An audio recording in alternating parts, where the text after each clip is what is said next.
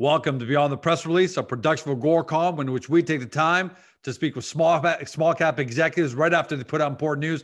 With us today, happy to have them back because of the iGaming small cap super company. They're lighting it up. Scott Burton, he's CEO of Fans Unite Entertainment. Trades on the CSE under Fans, F-A-N-S, great name. And for our friends in the U.S., almost a better name, Fun FF. For those of you new to the story, that's going to be a lot of you because as I'm looking at the stock chart, 2021 has been off to a pretty good start here. What you need to know, first of all, is that the global online gambling market is probably going to hit potentially $1 trillion by the end of this decade. That's the online gambling market. And that's for some obvious reasons, right? Growth number of people online. But you also got jurisdictions all over the world now, especially after COVID and all the money deficit spending they've had to go through, legalizing gambling to get their hands on that tax revenue. But until now, most small cap investors haven't had a way to participate in that massive growth because let's face it, it's an industry dominated by all the traditional names that we know out there, right? But that all changed with Fans Unite. They're the small cap iGaming super company. And they've been delivering. Last year, they had in October, they had record quarter in bets. A first ever company in history to open up an online esports book in the United States. That was history. Malta license came through. There's so much going on. And what are we talking about today? They closed an oversubscribed $13.4 million private placement due to, what do you expect? Strong investor demand. Scott, the $13 million man, welcome to the show. Thanks for having us back, George. Hey, look, you keep making news like this, we're going to keep having you back, right? And you know, we have you on almost every month, and I think it's going to be even more, you know, so congratulations on the private placement. Before we talk about what you're going to do with the money, were you surprised, and what does the oversubscribed, the upsized demand tell you about investor appetite for both Fans and the space? Yeah, I mean, we knew there was good demand there, which is kind of why we chose to go out when we did. It's probably not a typical time to launch a financing right before Christmas. We wanted to, you know, get it behind us going into the new year. It's going to be a huge year for us. I would say the actual, what ended up being a massive demand was a surprise because we, you know, I may have the days wrong, but I think we announced it at the end of a day on a Tuesday, and we announced 5 million. I remember that. Wednesday morning we came in and we were through 5 already, and so shortly we announced going up to 11. Before the end of the day, we were done with the 11, and it's a really good group of investors that are joining. So it's quite diverse. You know, we announced it with Gravitas, who did a great job of bringing us a really solid book of investors. Great job, guys. You know, we unfortunately had to turn away a lot of other good ones at the same time. So demand was much bigger than I actually thought it would be. But you know, we knew there was something there with what we've seen happening in the space and the outreach that had been coming to us. So that was our goal, is get it behind us, money in the bank going into 2021. We knew we had a massive, you know, the potential opportunities and stuff we have ahead of us. You know, we didn't want to be constrained by capital needs. Fair to say that, given the feedback you guys have probably been receiving, is it fair to say that, look, this was not a $2 million finance that got subscribed from $1 million. This started as a 5, went to 11, ended off at 13.5, and like you're telling us now, I didn't know, you turned down more money, right? You had to close the door at some point. Is from the feedback you got from the investors, is it fair to say that the industry now views Fans Unite as the small cap iGaming company? Yeah, I think we're starting to get that feeling, I would say, from people with people are reaching out to us, contacting us.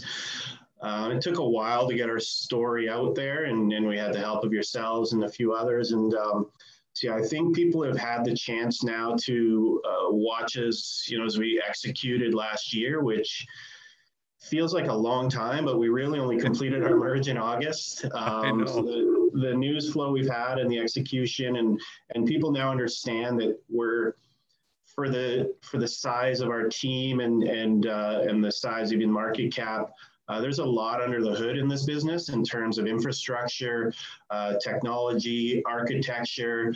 If you look top to bottom in the team experience, the board experience, and our investor roster.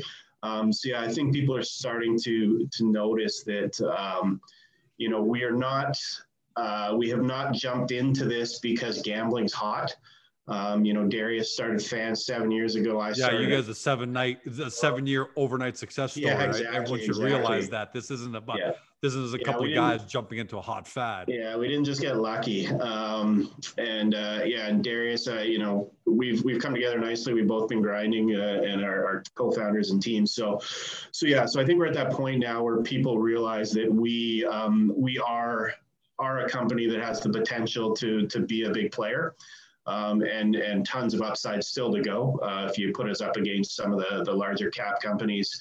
And we're really just kind of getting started. So giving us this amount of money, we weren't in need of capital when we did it. So that's also a nice spot to be in when you're not doing it, when your back's against the wall.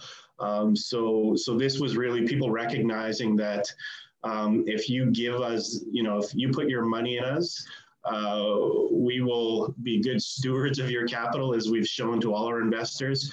We're focused on growth and value creation for everybody, which I think we've shown as well in the last 6 months. So yeah, we had great reception. I appreciate all the people who did participate. Again, I wish we could have had everyone in that wanted to, but yeah. I'm sure they're buying the open market too. I mean, that's what happened. Yeah, people have, I mean, that's the other thing that happened. I mean, people went to the open market, and you've seen we've had good volume. I think today's an exceptional volume day.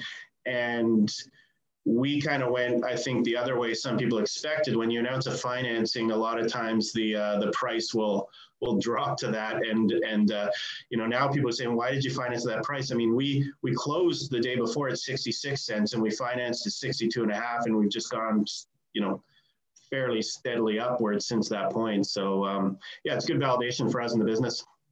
So let's talk about, look, for people new at home first, what I want to quickly mention is what I love and what Agoracom really loves about Fans is the fact that they've got both a B2C component. That means they've got online sites that will take bets from individuals, okay? You and me, not necessarily in Canada, but it'll take bets from individuals. So that's great. But they also have the B2B side, which I really love. And the company creates these amazing new games, these amazing new graphics, totally suited for the new millennial crowd that just doesn't want to go there and play the same old games that we see in casinos and online everywhere. And that's what I think is a huge differentiator for the company. I mean, and among so many other things, but I love the fact that it's a two-pronged approach, and you guys are so strong on both sides. So let's talk about plans for the money, right? You've been growing aggressively. You got your Malta license in the last quarter. You established the first ever online esports book for the United States. So that's historical.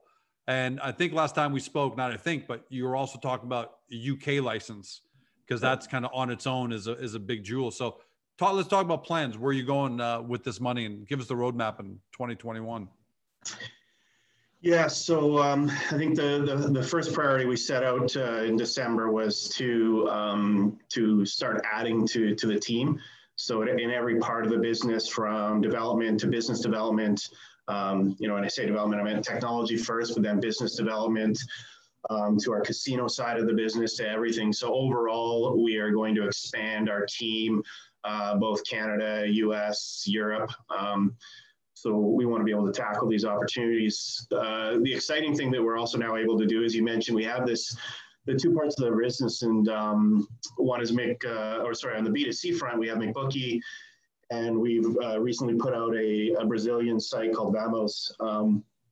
We now have some real marketing dollars to spend on those businesses. So McBookie has been an amazing acquisition that fans did. Scottish, focused sportsbook. Two great guys have been running that for 10 years, Paul and Damien. And they've done a great job of creating a profitable business. They've been limited on the upside growth because it's been their own money. They have not really spent on marketing. So all the success to date has really been organic growth. So excited to see what Paul and Damien do when they've got a bit of money to put into marketing, especially with a huge year coming up in Scottish sports, and they're really focused on the Scottish market. So if you look at those two things on the B2C, is giving those companies some money to spend on marketing, which they weren't getting before. So it's still setting record numbers. That's the funny part. It's still setting record numbers. Yeah. So they hit a huge record in October, massive numbers, and so that's exciting for us on the spending on marketing. On the B2B, we will add some people that actually do business development. So anything we've done to date on a B2B side has all been inbound. We've never outreached, never done marketing, never done promotion. We've been picked up. It's a massive market, right, Scott? Yeah. The B2B means basically any casino, any online casino on the planet. I mean, it's almost limitless for you for your purposes. Yeah, and that's the nice part. It's huge. It's growing fast. So I mean, you look at the U.S., which only half the states have announced that they're going to do sports betting. So we still got, half the U.S. to even, get to that point, which it'll happen.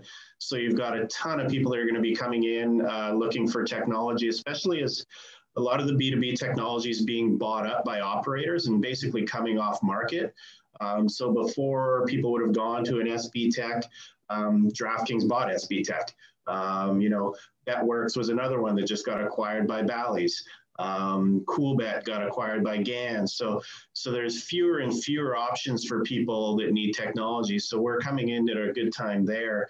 And then on the sort of unlimited upside potential, the nice part about that business is you get a guaranteed monthly recurring revenue. So there's an MRR attached to being a licensed software provider, but then we share in the upside. So as they grow, we get to grow with them. So there's no cap on the upside revenue potential from a B2B partnership for us.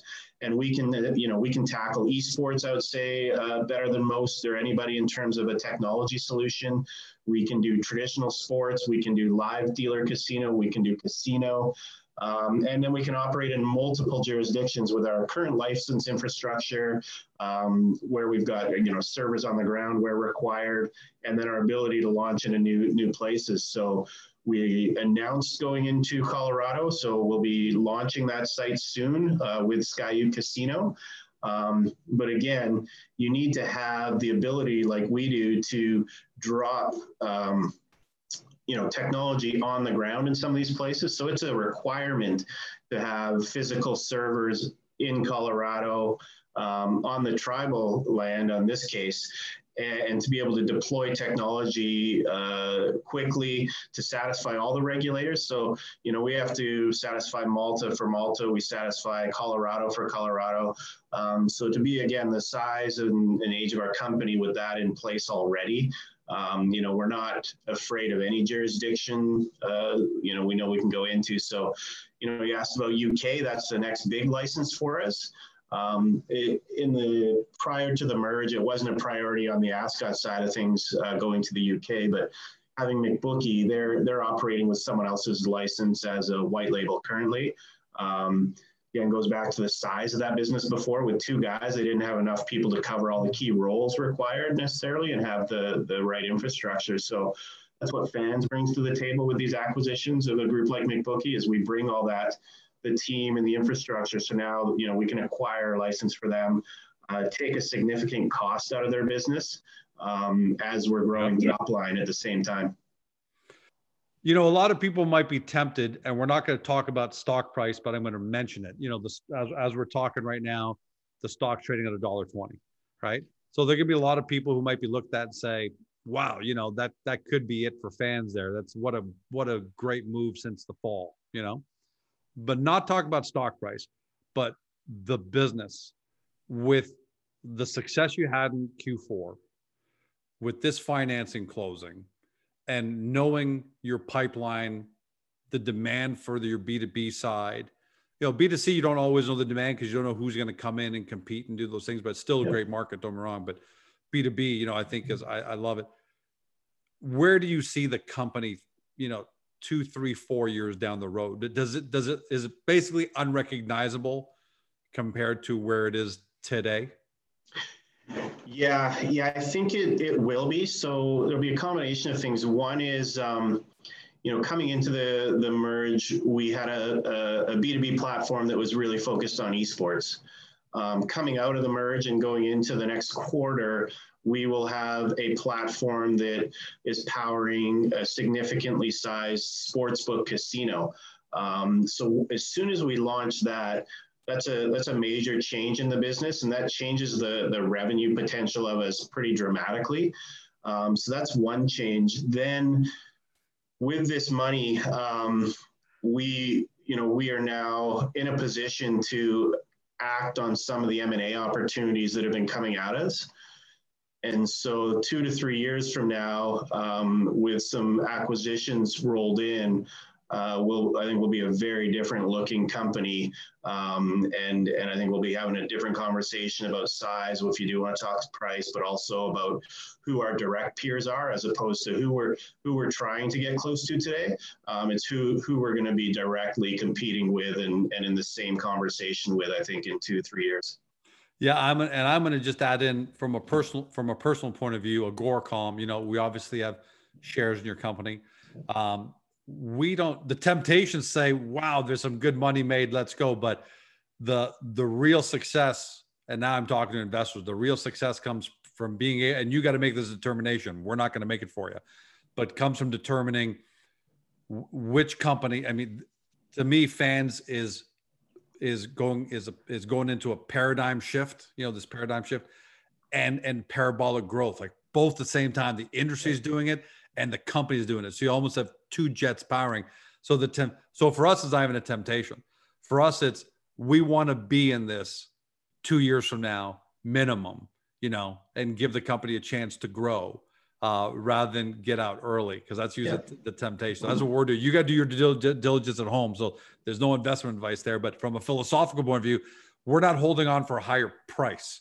That's all we're doing, because we have no idea where the price is going to be 2 years from now. Who knows what's going to happen?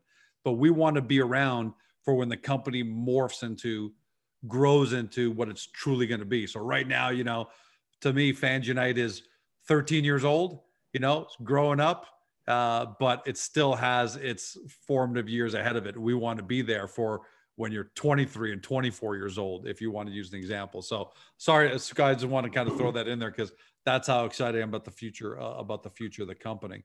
Let's talk about US and Canada. I mean, last time we spoke, Canada looks like has Canada made any moves towards coming closer to, legalizing one sports betting, which is, one-off sports betting, which is what you're looking for, right?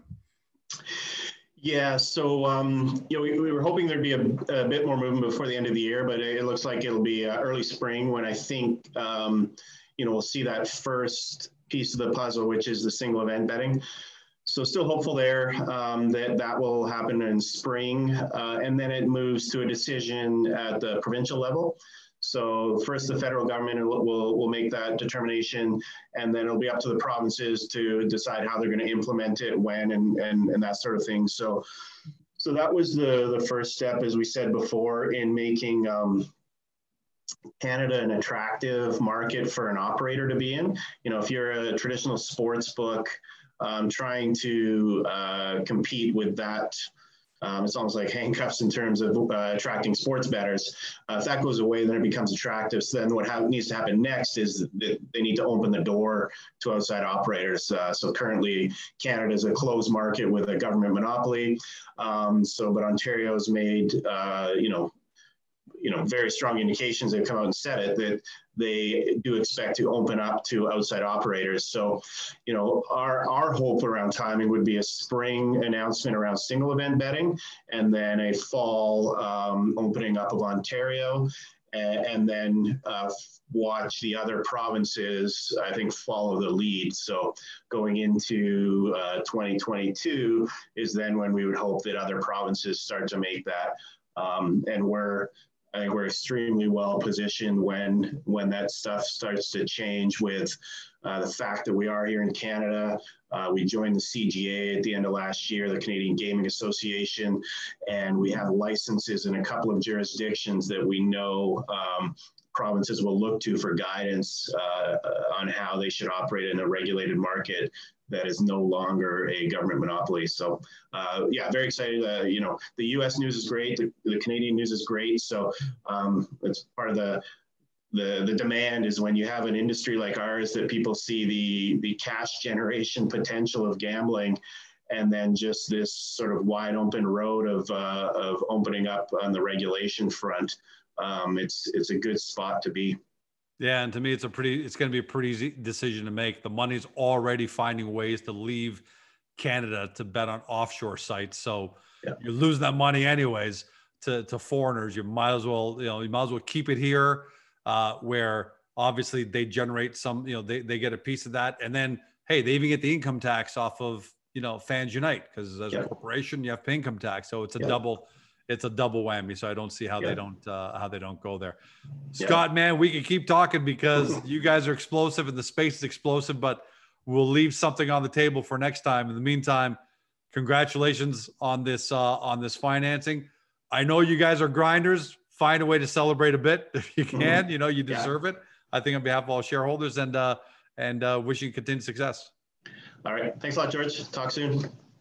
For everyone at home, you've been watching or you've been listening by podcast on Spotify, Google, Apple, or your favorite podcast platform, to Scott Burton, CEO of Fans Unite Entertainment, trades on the CSE under the stock symbol FANS, for Friends in the UF, FUNFF, Fun FF. Your job now is to do your due diligence. Get to Agoracom, punch in the company's name or stock symbol, look at the profile section to come up to speed, especially for everyone that's new. You can really understand the full thing about the full business, the B2C and the B2B side, and then watch a couple of interviews that we've done with Scott since the summer. I think those are extremely valuable for information and to show that whatever the company says, they deliver. Thanks for joining us. Have a fantastic day. See you next time.